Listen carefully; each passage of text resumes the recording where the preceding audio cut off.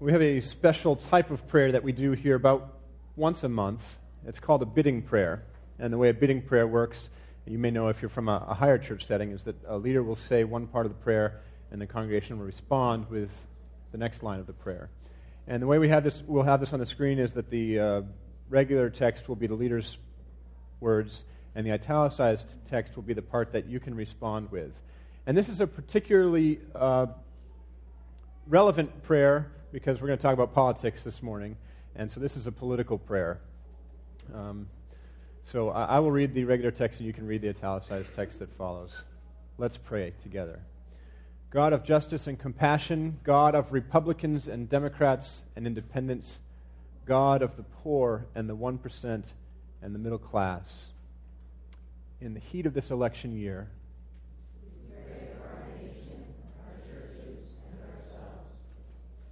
in the midst of meanness and deception, in the midst of loud speeches and harsh accusations, may those who follow Jesus do the work of Jesus.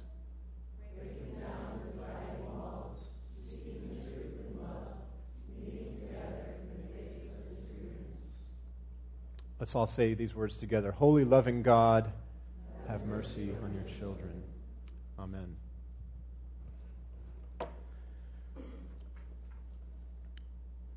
Well, as I mentioned earlier in today's service, we are right in the middle of this special fall series called My Faith Won't Fit on a Bumper Sticker. And today we have reached the perhaps most controversial topic of God and country. My faith won't fit on the flag. We've been talking about the ways that, at least here at Artisan, we express Christianity in a way that we believe is consistent with the Orthodox practice and teaching of the church, but with a way that doesn't seem to fit with what we see around us in the culture of church in America.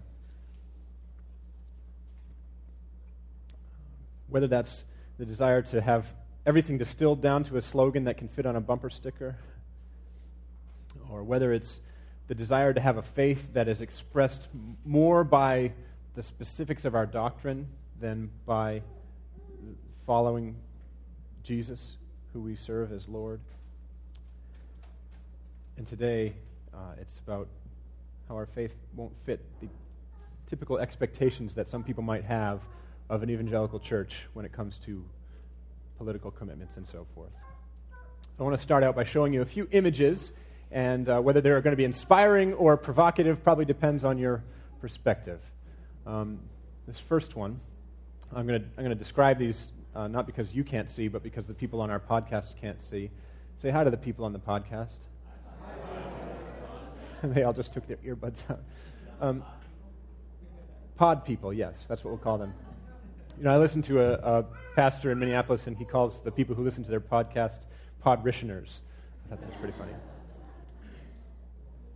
So this is a picture of the Bible enveloped in a beautiful, pristine American flag. And the next image is an image of a pin that you might see on a lapel, and it's got two flags crossed and together, holding hands almost, if you will. It's the American flag and the Christian flag. If you've never seen the Christian flag, that is the Christian flag, at least in the Protestant world. And then the third image, which may be provocative or inspiring, depending on your perspective, is the image of a flagpole that has those two flags on it. And this is exactly how they were arranged at my Christian college right here in Rochester. The American flag is on top, and the Christian flag is underneath. Which is pretty interesting. There was once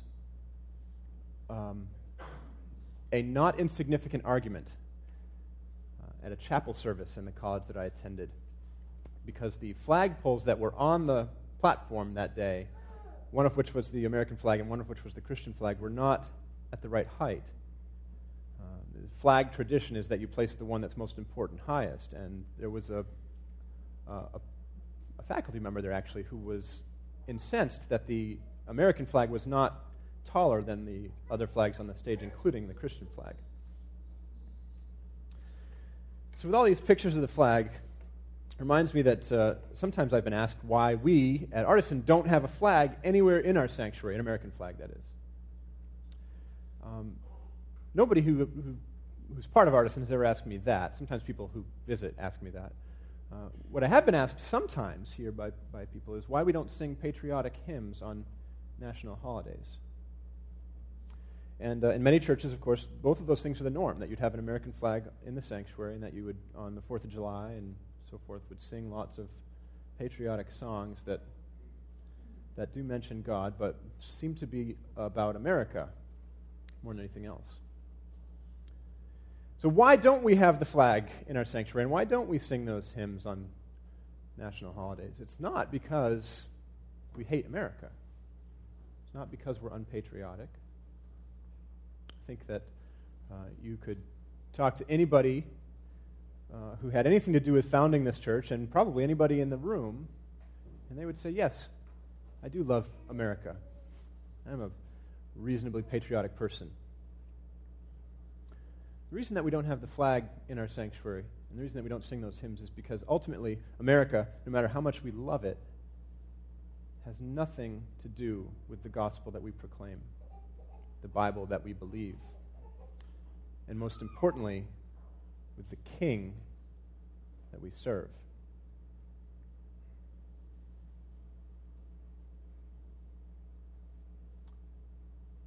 The song that Mike and Mel just performed is called I Repent. It was written by an artist named Derek Webb. He wrote another song called A King and a Kingdom, and one of the lines in that song says, "My first allegiance is not to a flag, a country, or a man.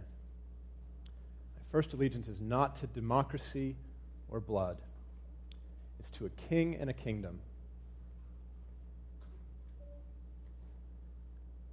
See, we Christians are subjects in a kingdom. And that alliance, that allegiance, must take precedence over everything else.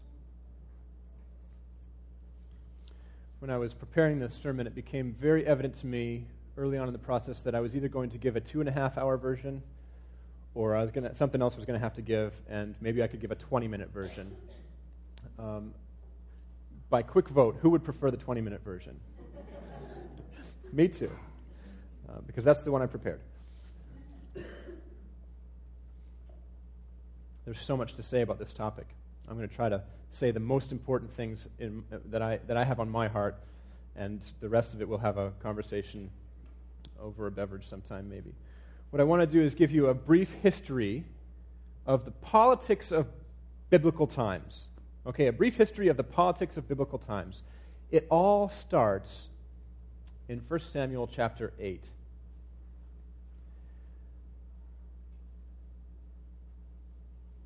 Here's what happens.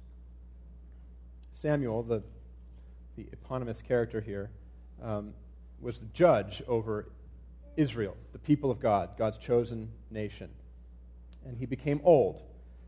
And 1 Samuel 8 says, when Samuel became old, he made his sons judges over Israel. Verse 3, yet his sons did not follow in his ways, but turned aside after gain. They took bribes and perverted justice. Then all the elders of Israel gathered together and came to Samuel at Ramah and said to him, you are old and your sons do not follow in your ways. Appoint for us then a king to govern us like other nations. But the thing displeased Samuel when they said, give us a king to govern us. Samuel prayed to the Lord, and the Lord said to Samuel, listen to the voice of the people and all that they say to you, for they have not rejected you, but they have rejected me from being king over them. Just as they have done to me from the day I brought them up out of Egypt to this day, forsaking me and serving other gods, so also they are doing to you. Now then, listen to their voice only. You shall solemnly warn them and show them the ways of the king who shall reign over them. My literature friends know that is called foreshadowing. This little tiny story tucked away just deep enough into the Bible so that you're never going to get to it if you start with Genesis. And far enough back that you're not going to get to it if you're reading the New Testament and you think, I wonder where all this started. It's just hidden in the perfectly wrong spot for you to miss it, but I think it's one of the most important stories in the entire Bible. Because God, you may not be surprised to learn, was right. The people had rejected him as the king. And when the people of Israel say, give us a king like the other nations, what if I told you about how when you see the word nations in the Old Testament, what that means? The Hebrew word is goyim, which at this point is a sort of a derogatory term for Gentiles, people who are not Jewish. But it just means the nations, the other people. When the people of Israel say, give us what they have, they are rejecting God's election of them as his chosen people in the first place. They want to be like the Gentiles, essentially. They want to have a king, a human king, to take the place of God who was their king.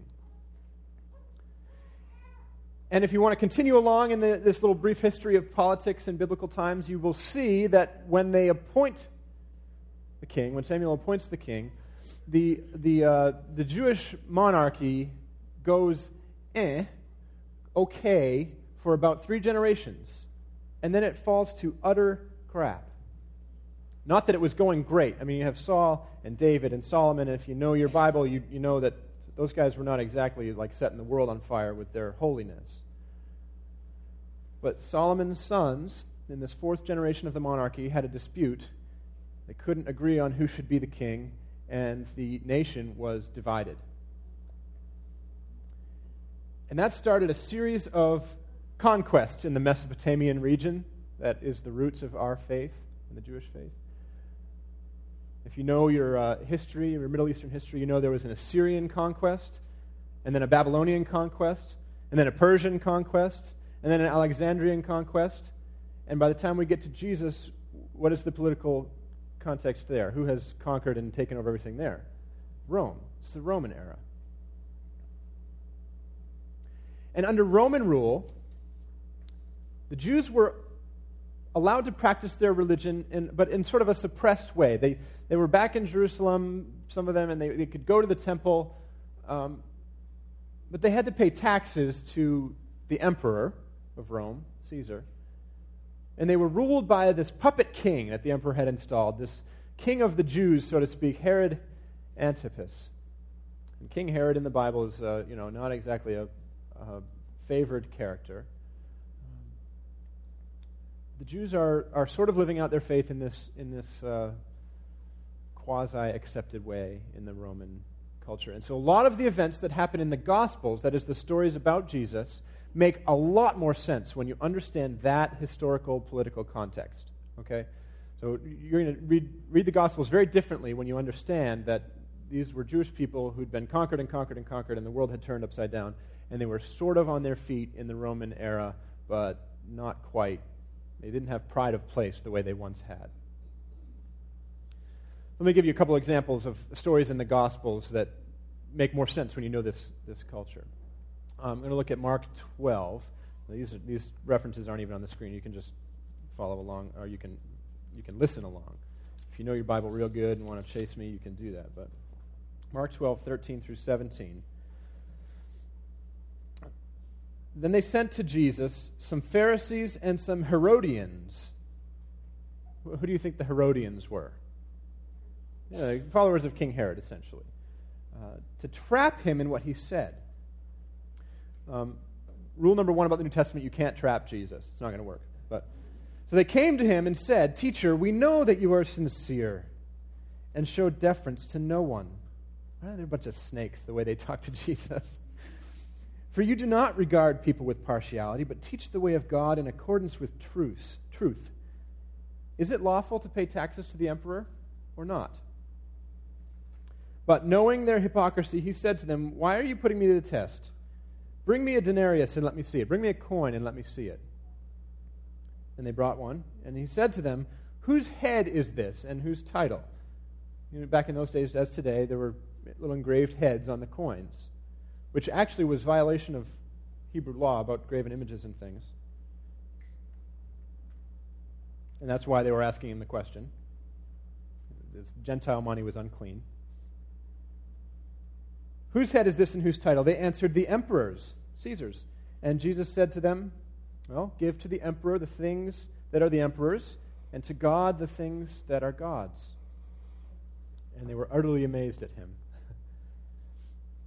They were trying to trick him into declaring an allegiance either to the Roman Empire, which was not of God, or to this very strict, regimented, rule-based, law-based expression of Judaism. And as always happens when people try to trick Jesus, they ended up looking stupid. That'll happen to you, by the way, too. Try to trick Jesus. So don't. I'm trying to trick him into rejecting Caesar, which would have been death for him, and eventually was, or to worshiping him, which would have been even worse. So there's the second story that makes more sense when you understand that the Jews were in this kind of semi-oppressive regime in the Roman Empire. Luke 19, 36 through 40.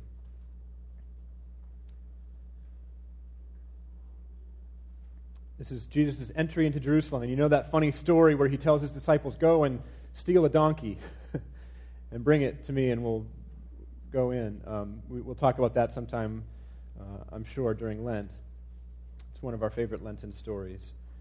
But as he rode along, verse 36 of chapter 19, people kept spreading their cloaks on the road. As he was now approaching the path down from the Mount of Olives, the whole multitude of the disciples began to praise God joyfully with a loud voice for all the deeds of power that they had seen, saying, "Blessed is the King who comes in the name of the Lord, peace in heaven and glory in the highest heaven." Now, why are they cheering on Jesus and calling him a king? It's not the title that they've used for him so far, but they're saying, "Blessed is the King." He's on this donkey riding into the holy city of Jerusalem in the Roman Empire, where they were under an oppressive rule by this puppet king that had been set up by the emperor. Do you see what's going on here? These Jewish disciples of Jesus wanted him to be a conquering king, like King David, the king who had slaughtered everybody around and taken control of all the land. They wanted Jesus to ride in on a donkey, not to his cross, which is what happened, but with a sword, to overthrow this oppressive Roman regime and restore them, the chosen nation of Israel, as the rightful rulers of the holy city of Jerusalem and the promised land. That's how they understood the prophecies about the Messiah. And that is not what Jesus was interested in doing at all. Because the most important text for today comes from the next gospel over in your Bible, and I'd like you to turn to this one if you don't mind, John 18. If you're using a red Bible, it's page 881, the part that we're going to read. John 18:33, Jesus has been arrested and brought before Pilate, who was a Roman officer. But he was brought before him for Jewish crimes. The Pharisees had brought him in, had convinced the Roman Empire to come and arrest him. And Pilate is a little bit confused, saying, "Why aren't you taking care of him with your laws? Why have you sent him to me?" And the answer in verse 31 is,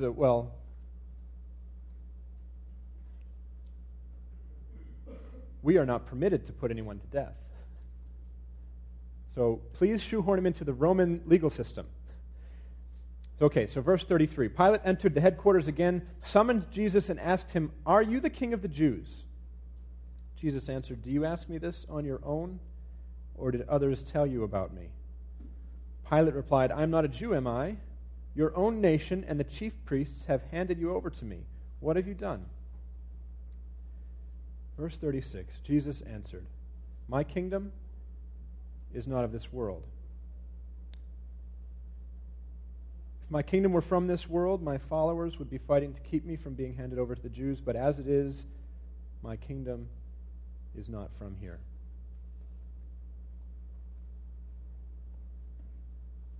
Of course, you know what happens next in these gospel stories. Jesus is sentenced to death on a Roman cross. That was the federal death penalty of his day.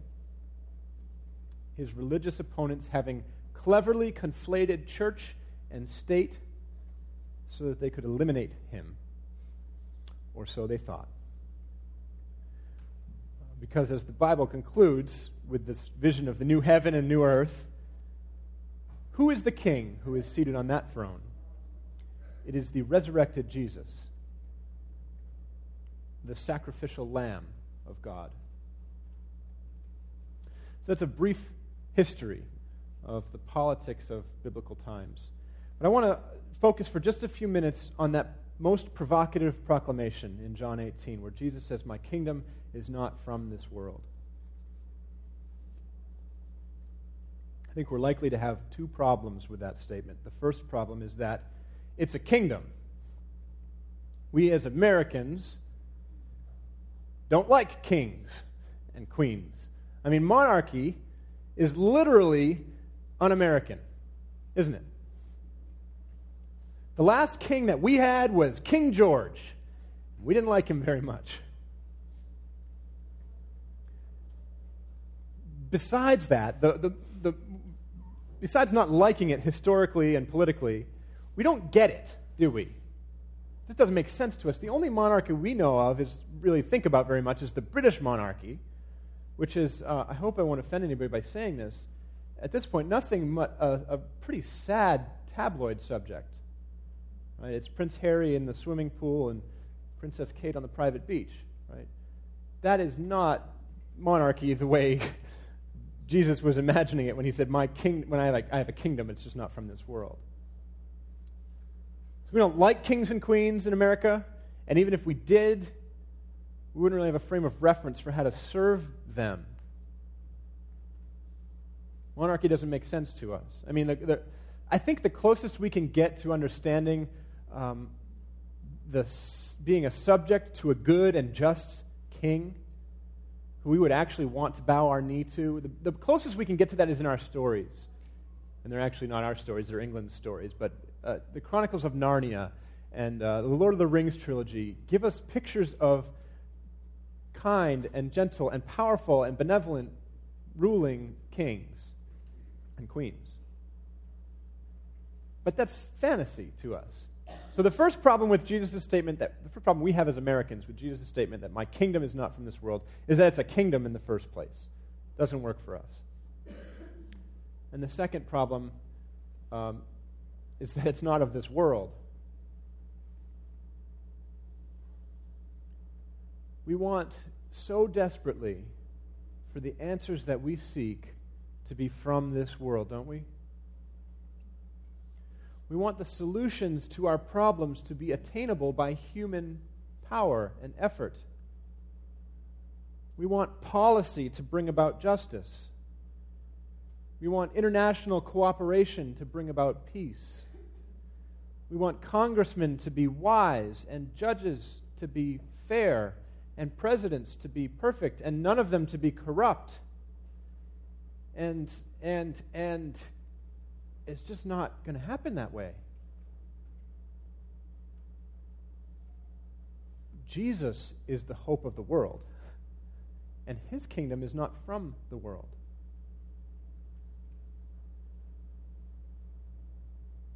So why don't we have a flag in our sanctuary? Well, like I said, as much as we love America, we must realize that America has nothing to do with the gospel we proclaim, the Bible we believe, and most importantly, the King we serve. Loving America more than or as much as we love Jesus is what's known as idolatry. It's not a golden calf, but it is a false god. Placing our hope and our trust in any national ruler or political entity is idolatry. And in my not-so-humble opinion, putting a flag up here where it would tower over the body and blood of Jesus Christ would be idolatry. I love America, but America has nothing to do with the gospel that I proclaim, that we proclaim. It has nothing to do with the Bible that we believe.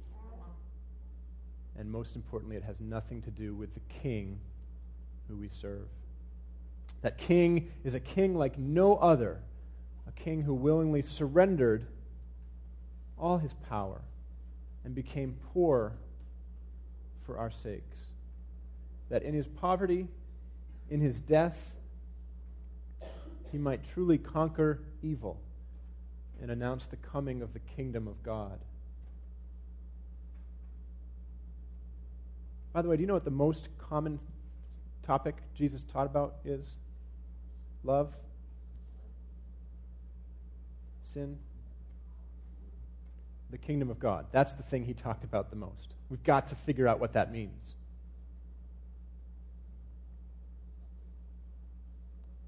He is the King to whom we pray, which, by the way, is another word that you would associate etymologically with human kings and queens. We pray and beseech and bow before and entreat kings. But we pray to Christ the King, whose kingdom is not from this world. Let's pray together. Jesus, you are our King. We pray that you would forgive us for the times when we make idols out of any number of things around us. Our doctrine, our music, our possessions, our politics. God, we pray that we would be drawn ever closer into the kingdom of heaven, that as we are, we would be pulling it closer so that it would be expressed here on earth by our actions and faith. And we pray during this cacophonous election season that through all the noise and spin,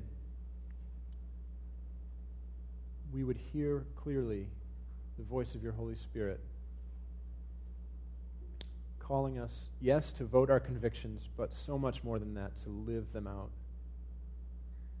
To be not just followers of Jesus, but subjects of King Jesus.